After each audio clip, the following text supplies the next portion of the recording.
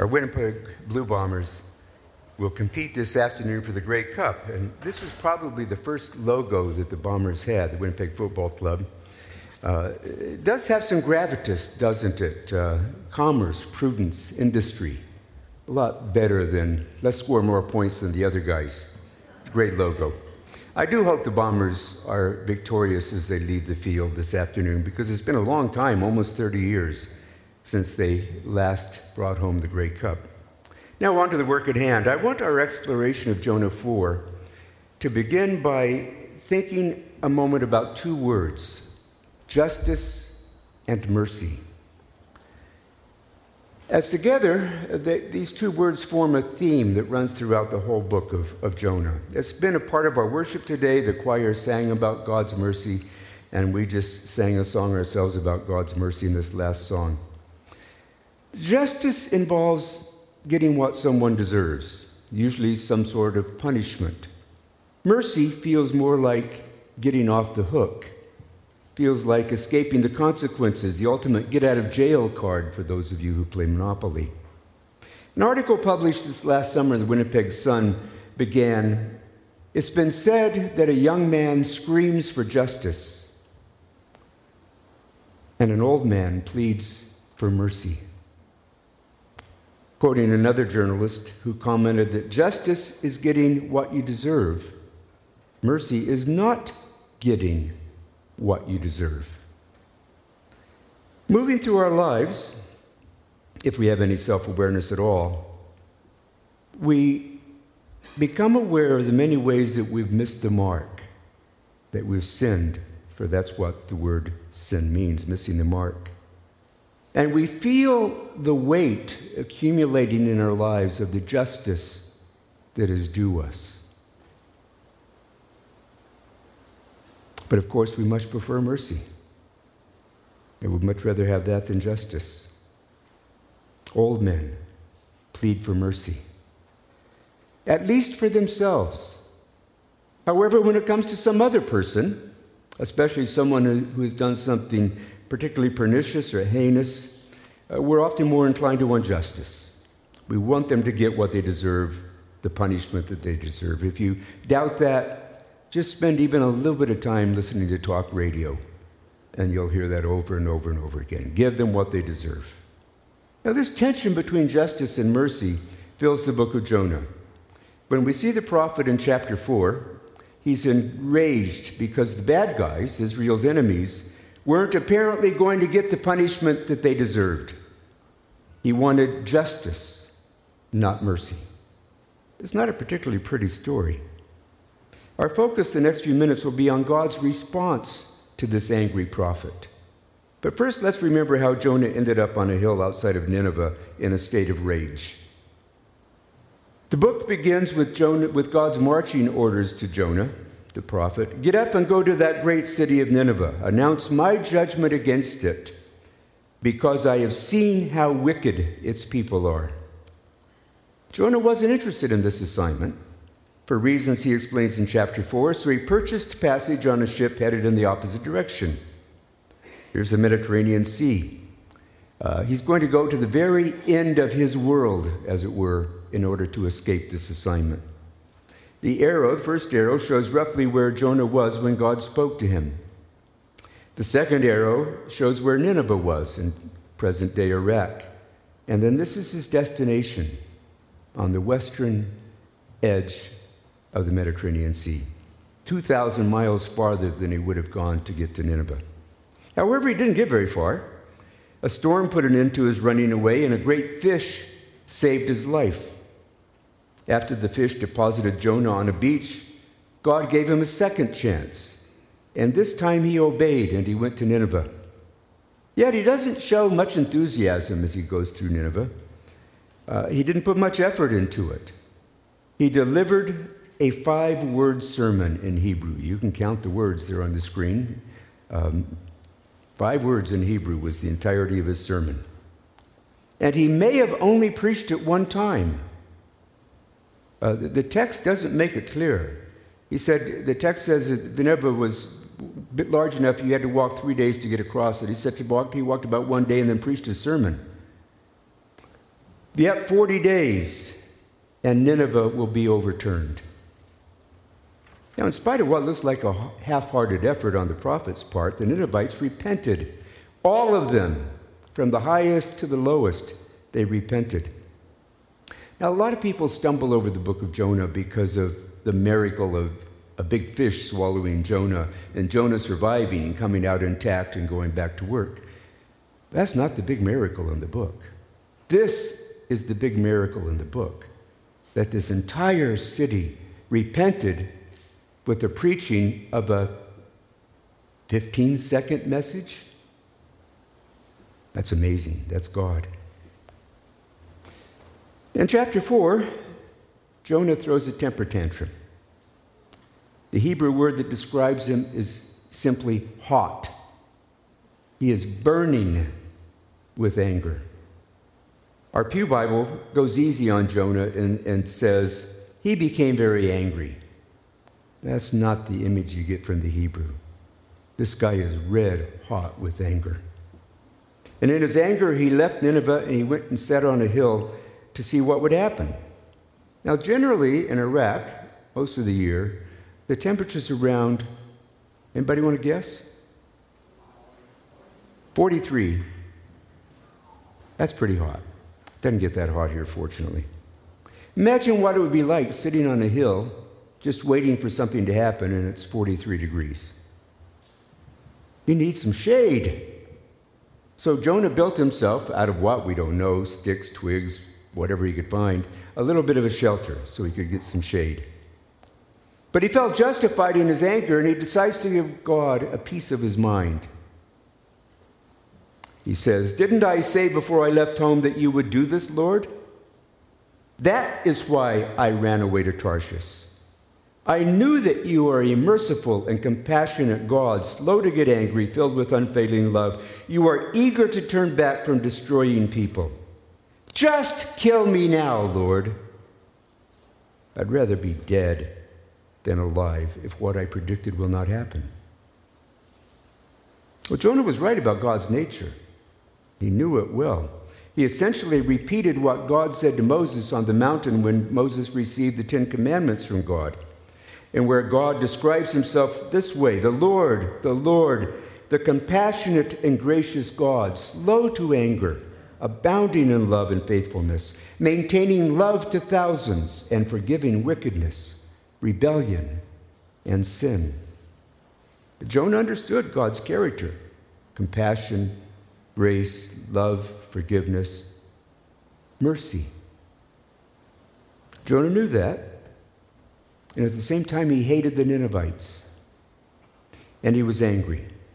He expected God to be merciful to God's people, to the Israelites, but not to their enemies. His anger was so hot that he decided he'd rather be dead than see God's mercy extended to the Ninevites. It's basically a full-blown temper tantrum. Then, like a parent, a gentle parent, God asked him a question. Is it right for you to be angry? Or Jonah, is this really what you want to be, the kind of person you want to be? And then, like a good parent, Jonah was left alone to think about the answers to those questions. Now, there's a word in the book of Jonah that we need to notice. Graham alluded to it, I think, last Sunday, and it's the word prepared. God prepared. We see this old painting here that kind of depicts the whole story. You see the ship that he takes to Tarsus, you see Nineveh, you see the storm, you see Jonah after the people have repented, waiting for something to happen. But I want you to think about the word prepared. First, God prepared a great fish to rescue Jonah. You can see the head of the fish, I think, there. Yeah, barely, and the tail of the fish. So God prepared a great fish. That was God's doing. Then he prepared a vine to give the prophet shade. He liked that. He was happy with that. Gave him relief from the heat of the sun, and it was something else to look at. It was green and alive. And then God prepared a worm. Now, I don't know if you can see in the picture, but there's in the gourd a hole where the worm went in. So you don't see the worm, but you see the hole. So God prepared a worm, and it killed the vine. Now, Jonah's just getting more angry by the minute. He's getting hotter with his anger. But God wasn't done. Jonah wasn't hot enough yet. So God prepared, fourth time the word shows up in the book, God prepared a hot wind. It's one of those hot winds that blows north out of Africa, or in this case, north out of Saudi Arabia. And the only word to describe it is brutal. So you take your 43 degrees Celsius and you add to it a strong, hot, dry wind, and it's like sitting at the entrance of a blast furnace. Now Jonah's really angry. He's angry. He's angry like this character from one of the Pixar movies, one of my favorite movies, by the way. And again, God gently asked him a question. Is it right for you to be angry about the plant? It is, he said. And I'm so angry I wish I were dead. Third time in the book that he wants to be dead. For him, that's a preferable option than what he's putting up with. What God says next to Jonah appears to be the point of the entire book. The only point, really, of the entire book. It's God's prophetic message. It's a statement and a question, and I'd like us to pay very careful attention to these words. But the Lord said, "You have been concerned about this plant, though you did not tend it nor make it grow. It sprang up overnight and died overnight. And should I not have concern for that great city of Nineveh, in which there are more than 120,000 people who cannot tell their right hand from their left hand, and also many animals?" The right from the left is just speaking of those who, for reasons of age or some kind of mental disability, aren't morally culpable. They can't tell right from wrong. 120,000 of the children or disabled people in this community. God says, is it not right to care about them? So the book ends with God asking Jonah a question. Now, based on what you've seen so far, how do you think Jonah responded to the question? Not well, probably. But according to Jewish tradition, he did respond well. The tradition is that he fell on his face in humility and prayed, "Lord, govern your world according to the measure of mercy, as it is said, to the Lord our God belongs mercy and forgiveness." Who wrote the book of Jonah? We don't know. But I think it was Jonah himself, because there's too much detail in there about what Jonah was thinking and feeling and doing. So I think Jonah wrote the book. Now, remember when I mentioned earlier that we have this self-awareness that lets us know that we're sinners, that we've missed the mark? I think Jonah was beginning to find that kind of self-awareness. And hang in with me, I'm going to explain to you why I believe that. I want to look at three statements from the book of Jonah that revolve around the Hebrew word for evil. Chapter 1, verse 2, Nineveh's evil had been seen by God. Chapter 3, verse 10, the last verse of chapter 3, Nineveh turned from its evil. Chapter 4, verse 1, the beginning of chapter 4, next verse, it was evil to Jonah with great evil. That's a literal translation. 4 times you see the word evil in the book. Nineveh was evil. Nineveh repented of the evil. Jonah was evil. He wasn't just angry, according to that description. He was evil. The NIV says to Jonah, this seemed very wrong, and he became very angry. Again, we're letting him off the hook a little bit. If Jonah did indeed write this book, then that third statement shows that Jonah had looked into his own heart and confronted the reality that he was in the very same category as the Ninevites. He was no different from them. And he deserved as much justice or punishment as they deserved.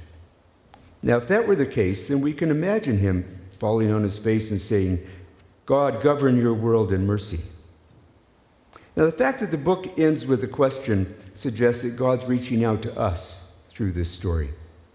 And I think we have to face some difficult questions. You can write them down if you want as we go through them. Number one, do I truly know and believe that I need mercy as much as the next person? There we go, one more time. Do I truly know and believe that I need mercy? Am I willing to see God's mercy extended to those who are my enemies? Or do I only want God to be merciful to people I like? Am I like Jonah? Are there some people who I don't want to share the good news of Jesus Christ with because I don't want to see them find peace and forgiveness? Am I willing to love my enemies as Jesus commanded? Jesus who said, "But I say, love your enemies, pray for those who persecute you." Another journalist, we've quoted two journalists already, might as well go for three, the best. Chesterton said, "The Bible tells us to love our enemies." I left out part of the quote. "The Bible tells us to love our enemies, also to love our neighbors, because they are generally the same people."